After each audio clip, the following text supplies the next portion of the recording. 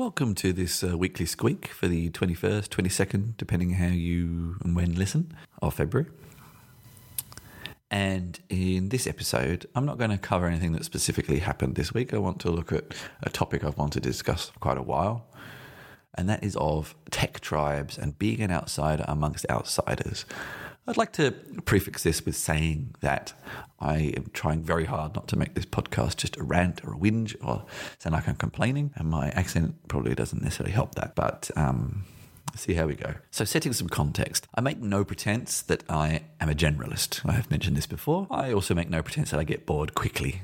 I get bored with a lack of progress, where I don't feel like I'm accomplishing anything. And I have written before about how sometimes being a generalist, flitting around, can make you feel left out. Or worse, an idiot who's wasted their life sometimes. And I'd like to explore this a little bit further and relate it to the concept I'm calling the tech tribes. So I think it's accurate and fair to say that many of us working in tech, at least those of us who have been working in tech for some time, probably grew up as outsiders to the mainstream.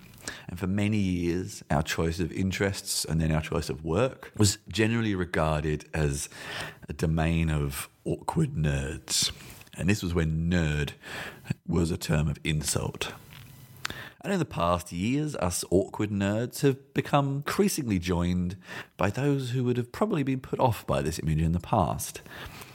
And maybe in an ultimate twist of irony, likely some of those who are now joining us were some of those sorts of people who made our lives hell when we were younger. I think a lot of this is because the tech sector is booming. Technology is pretty much now king, and it's largely profitable. It largely pays well, and for the most part never stops demanding talent. And in short, for the time being, we won. The geeks inherited the earth. And the previous winners from whatever industry or sector that might have been, I'm not really sure, went in on this game of those that they did call losers before. A lot of this could probably do with some further explanation, dissection, analysis, expansion, but that's not what I want to discuss in this podcast, and I'm not even sure if it's something I could discuss. What I want to focus on is how this has maybe affected us. We may choose to deny it, but breaking into tribes, gangs, teams, clubs, groups, along whatever divisions, is kind of human nature. As we might like to think intelligent people, we probably want to think we don't do it, but we do. And we may try to make excuses and intellectual arguments for what is basically joining a gang. It's something of a defense mechanism. We felt isolated and different as youth. So forming into strongly identifying groups on a particular topic gives us a strength in numbers that is comforting and boosts confidence. And you could kind of see this manifest, especially now online or in rooms full of tech enthusiasts. Things as kind of really as petty as, my Linux distribution is better than yours because my text editor is better than yours because your choice of programming language is dumb because. And these are pretty tame examples.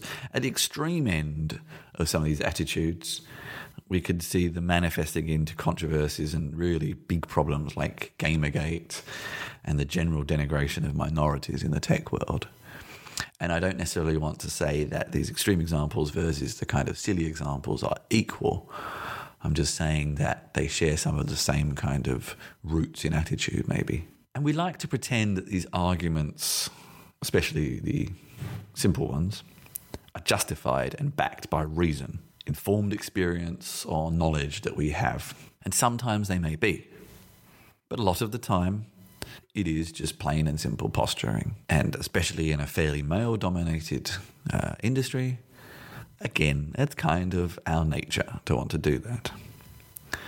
Maybe we could be fair and just say it's a modern equivalent of squaring up your chest to a rival. And again, in principle, this is human nature.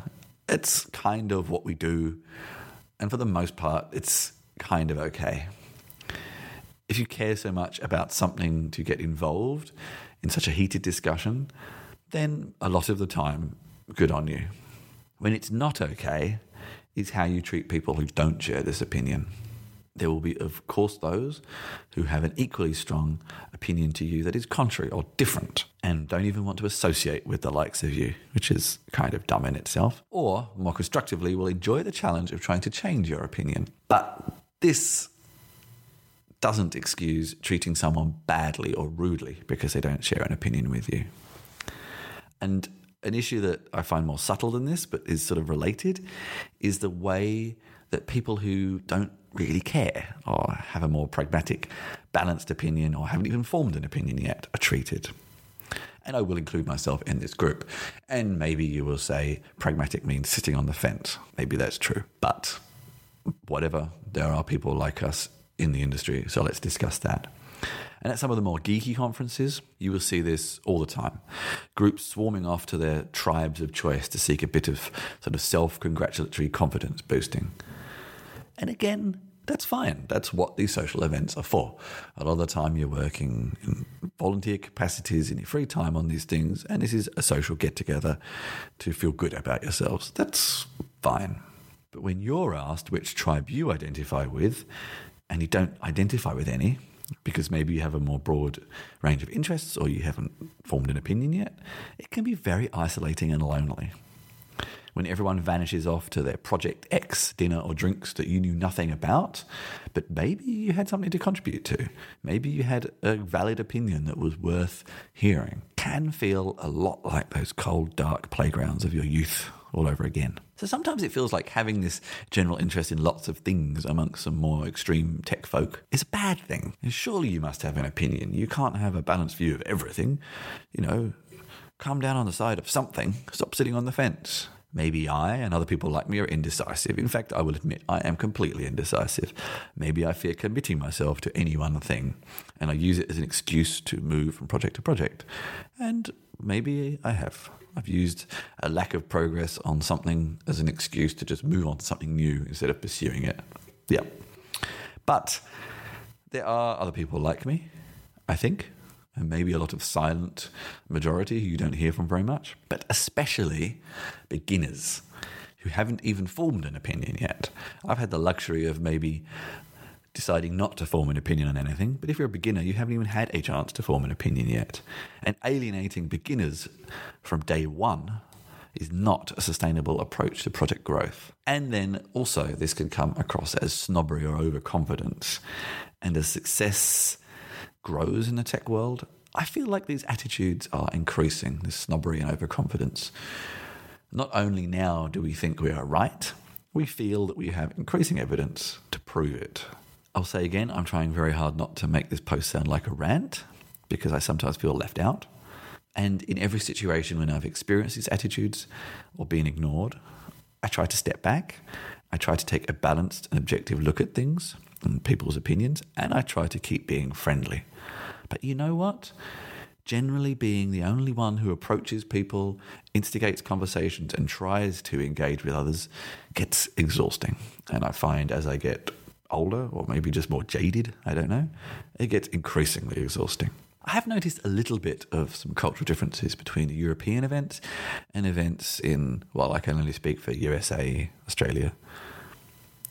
And especially at events in the USA, I found I was, in my experience, rarely left alone in a room of strangers for longer than about 5 minutes before someone would approach me and introduce me into their circle, even if I didn't necessarily share an opinion or an interest in what they were discussing. They welcomed you in. At European events especially, I have found I can stand in a room alone for an hour and very few people will make a move to greet you. Saying all this, it's hard to say whether maybe relationships you make at European events end up being more long-lasting and meaningful versus US, which maybe are more short-term and fleeting. I don't know. This is a difficult theory to test, and I don't really want to cast judgment on how different cultures value friendships and relationships and things like that. I'm just kind of pointing out the facts as I have experienced here. But on the flip side of this, I have found that often US attendees and speakers at events are far more geared towards personality. They often expect you to have heard of someone they mention. Maybe this is due to sort of US dominance and just an assumption that you must have, because why wouldn't you have? Or maybe it's just a different cultural way that groups are formed. Instead of topic, it's personality. Maybe. Of course, I'm generalizing. Anyway, so what? I'm not really sure what my conclusion or the outcome to this podcast is. This is something I wanted to get off my chest, really. I will say that despite having been offended by quite a few attendees at events, I try to remain open-minded and positive on this issue. I keep trying. I keep trying to be friendly no matter what, or at least friendlily, if that's a word, point out that maybe someone was a little rude. I guess all I'm asking or saying is that when someone approaches you who doesn't have an opinion you share, be courteous. That's an obvious thing to say. Hopefully, they are trying to understand why you have formed your opinion and why you are passionate about something. So help them understand why. And don't cast judgment on why they haven't formed the same opinion yet. And when you see someone struggling to fit in, remember those times in your life when you were rejected and ignored. And remember how it felt. It wasn't great, was it? And finally, remember that treating someone nicely might just help them agree with you, or at least see your opinion. And thus, you may be welcoming a new contributor into your community. So thanks very much for listening to this episode. Hopefully something constructive came out of it. I'll be traveling next weekend, so I'm not sure of the quality of the podcast, but you'll hear from me then. So in the meantime, have a great week. Thank you.